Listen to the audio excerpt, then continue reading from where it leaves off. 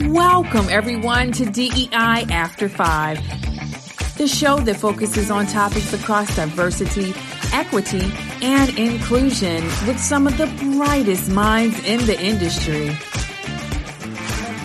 Here's your hostess, inclusive culture curator, and coach, Sasha Thompson.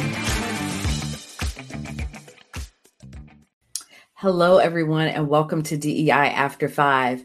This is a conversation that I know will probably get some folks uncomfortable, and I'm fine with that. I'm absolutely okay with that. In today's conversation, I am going to be talking to Dr. Shaunna Payne, and she is a DEI disruptor, a challenger of all things status quo, and I actually, we connected off of LinkedIn because of a post that you did that, spoke about HR pros not being CDOs. And I was just like, yes. So here we are. Welcome, Dr. Shaunna. How are you? I'm doing well. Thank you. Thank you for allowing me to spend some time with you. And I feel like everyone is kind of privy to a conversation we would be having anyway in regards to this topic, right? Yes, this is a hot one. This is one that you either absolutely agree with or your feelings get hurt. Yes, that's it. That's it. Exactly. Well, and Sasha, what I discovered, and I kind of tripped into this discovery, I've been doing DEI work for 25, 26 years, and I decided to host a virtual workshop with a bunch of folks. I opened it up to the community on my social media platforms. And out of the 15 people that registered for that masterclass, 13 of them were already vice presidents of human resources, had all the SHRM certifications and other professional certifications. And to me, that really made it clear that, okay, whatever the education that our HR experts are having does not include some of the things that I was providing. And that was a really clear telltale sign for me that we need to have some more conversation around the role of DEI in the portfolio of HR and what should that look like depending on the organization. Yeah, and I actually was going to ask you, how did you even get into DEI work? Because so many people kind of start their careers in HR, or there's this mindset that you have to be in HR in order to do DEI work. And so talk to us a little bit about kind of your background and how you've gotten into this work. That's a great question. Well, I feel like it's a comedy of errors every time I tell this story, right? When it comes to diversity and inclusion work that I've been doing.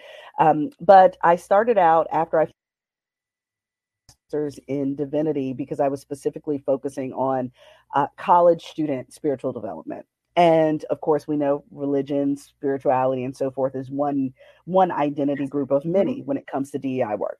So again, kind of tripping into things. And then I ended up getting a position working with particularly in residence life, campus ministry in particular, that kind of evolved into the director of a multicultural center. I did not sign up for this job, Sasha. Let me just be clear on that. I showed up and got hired as the associate director of a multicultural center. The director of the center that was out on FMLA chose not to return. And so 3 weeks into a new job, it was congratulations, Shaunna, you're the director of XYZ Multicultural Center. So I had some serious on the job learning when it came to DEI work. And so I was in that position for quite a bit of time. And then I transitioned to a larger institution doing assessment of DEI. And then I moved into more of a chief diversity officer role. So yeah, it was a comedy of errors when it came to the beginning. That was not my intention or career trajectory at all. But the majority of my DEI experience started in higher education and then moved out into other industries. I'm over here laughing and smiling and shaking my head because our paths are very similar. Okay. So I started in higher education as well. Gotcha. Yeah. I worked in what was the Office of Multicultural Affairs as an undergraduate. And then in grad school, it's like, okay, let me move into something else. Actually did my grad work at William & Mary. I'm actually wearing my William & Mary t-shirt today. did my grad work at William and Mary, but had the opportunity to go to Christopher Newport University to do my grad assistantship, Yes, yes, and did it in residence life. yes. And so while I was there, the director of multicultural affairs at Christopher Newport left. And they were just like, Oh my hey, goodness. so you've worked in multicultural affairs. Can you split your grad Yes, assistantship? yes, So yes. half my time on campus at Christopher Newport, I was doing residence life. The other half, I was doing I had 2 offices on campus as Oh a my grad student, gosh. Oh my right? gosh. So as you're saying this, I'm like, this is deja vu. Mhm. Like, is this like the higher ed MO? Like, what's really going on here? Exactly, exactly. Well, and I think what's interesting about what you just mentioned too was that even as I looked back into my experience as a campus minister, my experience in DEI, I have to say, and I share this all the time, I wouldn't trade any of my experience in residence Absolutely. life because it explained so much about the lived experience of individuals, the lived experience of, young adults as they're Yes. blossoming in the world. And so, some of the things that I was learning later on in my graduate degrees around student development theory and how they develop as human beings from a diversity perspective using various lenses of identity groups, I could Mm-hmm. connect that directly back to what I experienced in residence life. And so I just wouldn't trade that experience, even though it was ridiculous. It was frustrating at times, it was overwhelming at times. And also, too, Sasha, let me just share being a native Virginian, I went to James Madison undergrad. But Okay. what I think is really interesting is that as I was serving as a campus minister at the University of Virginia, I was at that time serving at the same time of the Virginia Tech massacre. And so, Mm. as a campus minister, if you were lucky, because there were 23 of us, I believe, at the University of Virginia at the time, you got to rotate. So that basically meant that you only got one, maybe two if you're lucky, but you only got one Sunday in the entire calendar year to provide the liturgy and the sermon for the year. Okay. My Sunday happened to be the Sunday following the Virginia Tech Wow. massacre. And so when you're trying to make sense of identity, you're trying to make sense of grief and trying to make sense of loss, it was truly, of course, it had to be me that happened to get that Sunday. I mean, you couldn't have orchestrated it any better given the circumstances, but that really made me stay on the cutting edge of what does this mean? What does it mean for large groups of people? What does it mean for Asian communities given the Mm-hmm. perpetrator and so forth? So all of that was really important to my development as a DEI person, a DEI, hopefully leader, disruptor, and asking some questions that people don't feel comfortable asking. I love it, because I think that both of us kind of touching on this higher ed experience. And I absolutely agree. I talk about my experience, particularly in residence life, um, as I don't want to say almost more important.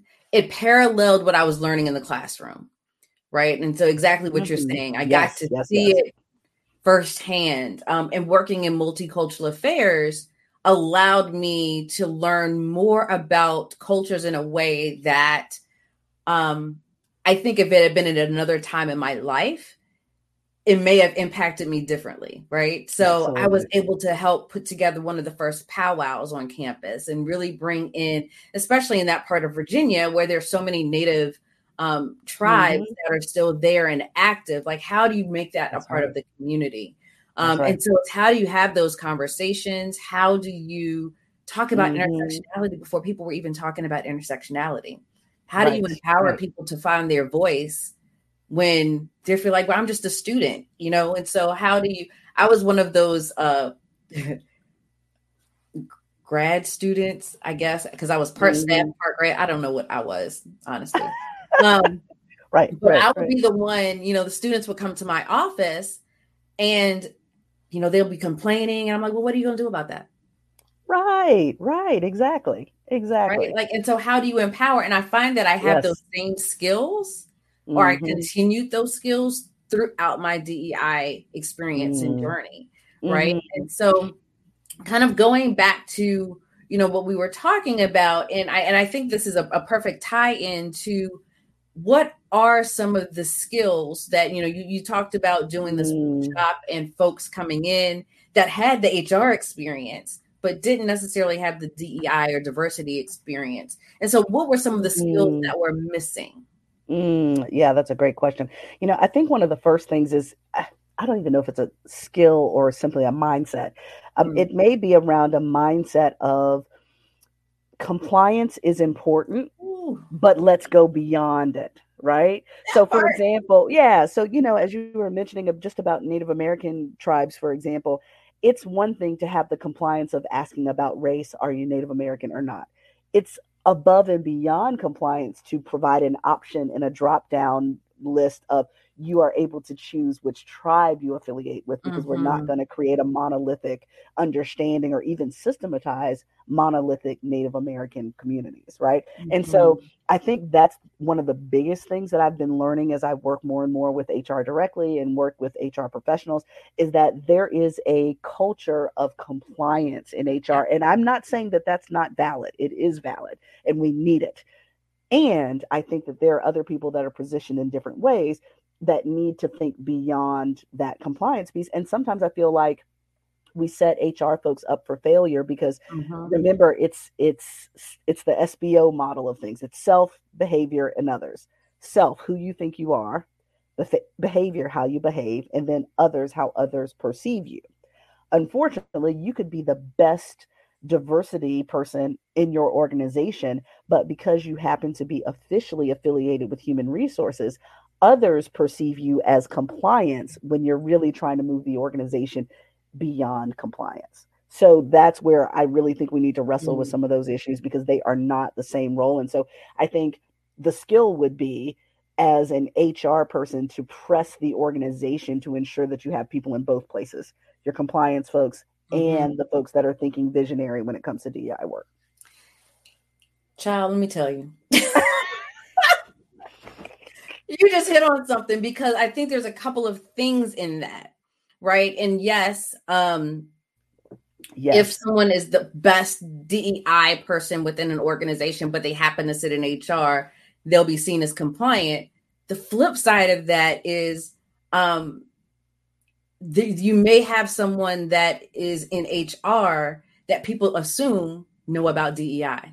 that's right. That's right. That's right. And if they haven't done, and I talk about this, I've talked about this on several shows, if they haven't done their own internal work on Mm-hmm. what diversity, equity, inclusion, belonging, justice, whatever you want to, acronyms Mm-hmm. you want to use, Mm-hmm. then it all falls back to alignment with compliance. That's right. That's right. And Exactly. so that I think is one of the biggest gaps in this, that just because you have an HR background does not mean that you are a DEI practitioner, Not even close. nor should you be. Or exactly. Not even close. Exactly. And one of the things that I think is so interesting is that let me give you a short story of what's happened when it came to compliance and DEI work. So one of the previous institutions that I worked with as a large university, their compliance was we need to collect these things as regulatory procedure from federal Mm-hmm. or state. Cool, I'm down with that. But as the DEI person, as the chief DEI person in that organization, I had to push the envelope to say, thank you for collecting that information. But we also need voluntary data Mm-hmm. from LGBT communities, for example, or around socioeconomic status that accurately record socioeconomic status, what we not what we think socioeconomic status is. Mm-hmm. Some of those questions where I had to push the envelope, and you're exactly right. What ends up happening is, unfortunately, organizations, especially that have a lot of white leadership at the top, assume that an HR person can handle two hats when they shouldn't, No. and they assume that that's enough. And Yeah. compliance, as I've said before, this is not Shauna's time to bash HR folks. What I'm saying is that there is a lane that should not crash together. And Yeah. there's lanes, and we need both desperately. We need Yeah. both. And so, how does an HR person push the envelope with their senior leadership to say, I may be an HR person. Oh, and the double whammy, being an HR person who happens to be a person of color or in some other Mm. minoritized identity groups, and no, I'm not equipped to do this. And let me add a third caveat to it. I may be HR of several underrepresented identity groups, and I don't want to do it. How about that? Right. Not every person of color or minoritized person wants to do DEI work. It should not be a default role for people just because they wake up in the morning and they're black, brown, LGBT, have a disability. That's not okay. And so I feel like that's a point of privilege, shoving DEI Mhm. stuff into Sasha's lap because she woke up and I perceive her as a black woman. No. Have I Mhm. asked her? Have I talked to her about it? Is this part of her career trajectory that she envisions for herself? We don't have those conversations at all. Not at all. Oof, yes. You know, and one of the things that you said just now too is even when you're focused on the compliance piece of it. I worked in an organization where gender was the only piece aspect of diversity that was being tracked. Yes. And Yes. so that Yes. was the only thing that they programmatically wanted to do. Mm-hmm. Um, I Mm-hmm. wasn't in HR, but I was in a DEI role, which was a whole other challenge that we'll talk about and I've talked about before. But Yes. my thing was, okay, diversity and inclusion is more than gender. And even if we're going to talk about gender, let's talk about, if we're going to talk about women, because it was specifically women, let's talk Mm-hmm. about Black women, white women, Asian women, Latino women, transgender women, women with disabilities, women that have intersectional Mm-hmm. identities. And it was just like, oh, no, that's just too much. We want to talk about women. So I'm like, okay, so basically you want to just talk about white women. White women. Yes. Yeah. Yeah. And that was their comfort zone. That was the comfort zone. And so when Mm-hmm. we had an HR leader that was leading DEI that hadn't done internal work nor done diversity and inclusion work before, and we Mm-hmm. had a panel talking about diversity within the organization, she didn't understand why there was pushback Right. when there was an all white female panel and the one man of color on the panel. The question that was asked of him was, how can you be an ally to them? Oh, oh my. Oh my goodness. Yeah. Yeah. Right. So it's Yeah. when you have those, and I hate to use the term blind spots, but that's what they That's are, what it right? was. Yeah. When you Yeah. don't necessarily see your own limitations and challenges in this Mm-hmm. work, Mm-hmm. you tend to lead and create programs and opportunities from your lens That's that right. may cause more harm, That's right. That's right. right? Which Exactly. then causes HR to do more work. But because HR is doing the work and they don't realize that they're the problem, it becomes a vicious cycle. That's right. That's right. And what cracks me up about what you're what you're saying, I'm thinking about my sons. I have two sons, 11 and 8, and they say it all the time. Mommy, I'm trying not to create more work for you. I'm trying not to create more work for you. It's like, Right. don't dirty up that extra cup or dish because I'm creating more work for you. And that's exactly what we do oftentimes is that Mm-hmm. if we aren't at least working somewhat hand in glove between HR and DEI, that's exactly what happens. HR can create more work for DEI. And I would say both ways. Yeah. DEI can create more work for HR if we aren't working on a parallel track. But that Right. requires lots of communication and lots of thought when it comes to what's the vision for this organization, what's needed, what's necessary. I I would challenge, let me go back to your panel because I so appreciate that example. I'm going back to your panel. The mere notion that you would have any homogenous panel is problematic for me. Like if I'm going to have a black panel, then I want to have black women, black men, black trans individuals, black LGBT folks, people that are black from various spiritual and religious perspectives. So feeding into the notion of being monolithic, any of us can fall in that trap. So I'm challenging Yeah. everybody not to think in those monolithic ways because you create more work for somebody, usually the CDO or someone who's in the DEI space. So yeah, it's important to be cognizant of all that. Yeah. Yeah. And the other thing that came up for me was we're talking about there's a lot of conversation about the Great Resignation right now, and what I'm hearing, especially in coaching work, my coaching work with Black and Brown people that aren't in DEI, right? So I have a segment of my Yes. coaching that I do that. And there's a disconnect between, what's happening programmatically and their experiences. And Yes. so what I am noticing is that gap. Like, how do you mind the gap? Because if people are having problems with racism, sexism, discrimination in any way, Mm-hmm. they need to have an advocate for them in the organization that's Mm-hmm. going to be able to step back and say, okay, this is a systemic problem. I'm looking at the data and I'm noticing who's complaining, I'm noticing who's leaving and the reasons why. And if this is separate from HR, then there's a partnership that can happen to say, okay, how do we solve this problem versus Mm, it's been happening to a lot of people. And I think what has happened to, I feel like a lot of DEI practitioners kind of find themselves in this trap. Like we see what's happening, but because compliance is the mindset and protecting the company and mitigating risk is kind of the that's right. goal. That's right. Hmm. How do we push this out? How do we protect the company, right? Which Mm, oftentimes comes back to gaslighting of the employee that's right. That's right. or putting them on a performance plan or Mm, pushing them out as the problem versus, okay, there's a systemic challenge here that needs someone, and which usually is the person in DEI that's right. That's that right. can step in and say, how can we partner to shift the culture and work in partnership with HR to do that? And that I think is a missing piece. Yes, yes, yes, yes, absolutely. Well, and here's the other thing too is that the great resignation is very real, and I'm still in with mindset shifts as well.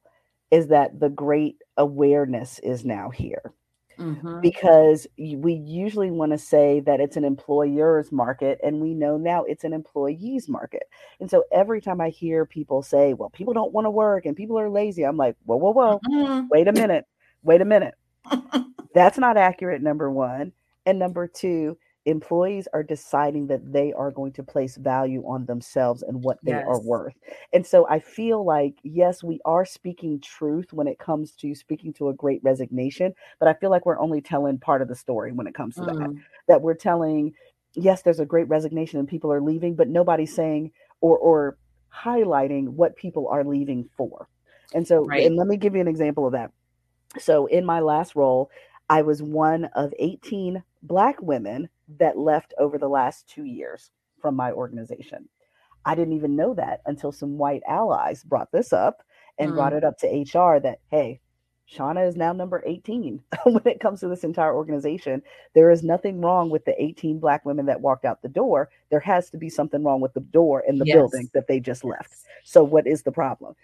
And so that's one piece. And then the other piece, as I left, and as plenty of us left, there were specific reasons as to why we left. So what are people leaving for? They're leaving for their value. So Mm-hmm. and you know this, being someone who's a coach and a consultant and so forth, the role that I was in previously, I could probably make what I would make in that role in 2 weeks, I could probably make in 2 hours now because I found an industry that values our skill set differently, right? Yes. Or the idea of not, I live in the DMV area. So Me not too. having, right. So not having on a good day, an hour commute in one direction versus actually being able to see my kids dropped off and picked up from school and dropping in because they know mommy is going to show up whenever, right? Because that's our Mm-hmm. form of discipline.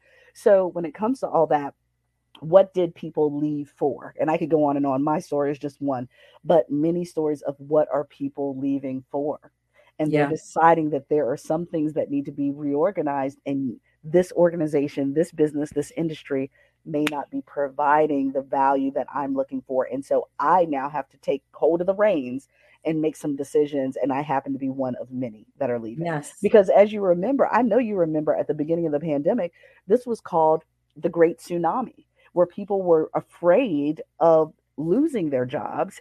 And within Mm-hmm. 2 years, we've gotten to a place where people are like, not only Nope. am I not afraid, but I've got 17 different options that I can leave for. So, holding both of those at the very same time. So I do think there's a huge shift. And I think those organizations that should be interested in protecting the company, but also remembering that those employees are the company. Are the company. How do Exactly. we protect both at the same time? And I think, we really need to consider, are we willing to pay what people are worth? And I know I keep going back to mindset shifts. One more, a mindset shift around what efficiency and what fiscal prudence and responsibility is. And what I Mm. mean by that is that we all have been, especially in the US, we have been in cultures and systems and industries where it was all about how to get more done with less resources Yep. constantly, always. I even challenged my previous client right before I jumped on here with you. I challenged them in their careers to think of one time where they had been appropriately staffed and appropriately resourced, and they could not think of one moment in their entire Mm-hmm. careers where they had been efficiently staffed or funded, resourced. So, given that, we're now saying that we're not interested in playing that game. And we're Mm-hmm. ready to have a new mindset around what is going to be properly resourced so that people don't burn out and people are no longer completely. The mental health community, for example, is being completely obliterated when it comes to the professionals because we don't have enough professionals to meet the need. Yep. I'm looking at the root of the problem. I'm not interested in putting band-aids on things. And so I think both of those are really crucial mindsets to add to our list of mindset shifts because we keep putting the blame on the victims of employment when in fact, let's look at all of it. What are they leaving for? They're leaving Yeah. for some valid reasons, very valid reasons. Yeah. And I think to your point, so many companies now, one that I left, right, started increasing salary left and right, like, oh, and promotion. And I'm like, you know what? Sometimes it's not about money. Sometimes it's about the environment. And That's it. so That's it. That's you it. can pay me $1 billion, but if the environment's toxic, I'm not going to stay in that. That's right. That's And right. so how do you go beyond? So when you say value, I think it goes beyond just financial value. Oh, absolutely. It's, Absolutely. do I feel that my skills are valued? Do I feel as if I can do what I need to do, balance work and life, and not necessarily just have work and build my life around work, right? Like, and Hmm. especially in this pandemic, I think so many of us have learned that when we can work from home, when you can be able to do and balance more things, right? That's right. That's So right. those are the things Absolutely. that I think, we're starting to see this shift, which I think Yes. is phenomenal. Yes. And so I want to ask you one more question before we get into my final question, which Yeah. is, as we think about this partnership, right? Because I think Mhm. we both agree, um, people think that I bash HR a lot.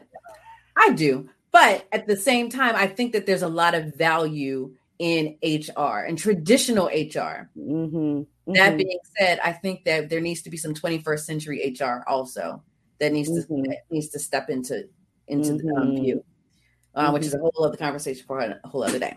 But I Yes. think that there's value in having an HR team and entity, Mm. but I also see it has to be separate from diversity and inclusion if you truly want to have systems that are equitable and diverse and Yeah. inclusive, Yeah. right? Yeah. With no boundaries, Yeah. because HR is going to give you boundaries. When you think about compliance, and I always think about, Mhm. when I think of HR, I think of legal, because those two That's right. teams are That's right. Mhm. attached to the hip, right? So, Mhm. how do you create equitable systems in partnership with Mm. versus making them one and the same? Because I think we're going to continue seeing what Yeah. we're seeing if it's one and the same. Yeah. Oh, absolutely. I agree with you. Yeah, that partnership piece. Well, a few things I'm thinking about is that, again, I think it's almost like twins. We want you to be parallel to one another, but not the same yet and still, right? Mm-hmm. And so, given that, keeping one each other side by side. Another thing that I want to think about too is in regards to just the simple notion of how much time it takes to do the work well. I Yes. see organizations that hire people half time, three-quarter time, et cetera, when it comes to DEI work. And those very same Mm-hmm. people may be getting that half time and three-quarter time check, but they're doing full time and double time work. Mm-hmm. And so I'm imagining even as you do that with DEI and you want to add that on top of HR, which is definitely a full time job, I don't Mm-hmm. think that's fair unless we turned superhuman and I didn't know it yet. I just don't think that's fair when it comes to just the allocation of human resources themselves, is that there's not enough time in the day for people to do DEI well on top of something else. So let me just put that there. So that's another reason why I think they need to be twins that work side by side I with one love another. that. Another thing that I think is really important too is for going back to what we mentioned before, I think that HR can be the floor and not the ceiling to the work.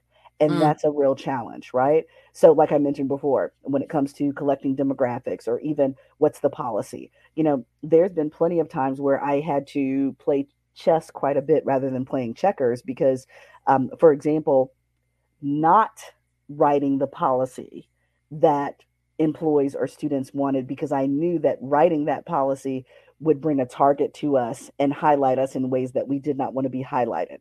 And we would mm, have more flexibility not having a policy than actually having one, for example, yeah, and helping each other to think in those ways, right? yeah. And so, I think that chess piece is really important because you both have to play well together in order to win.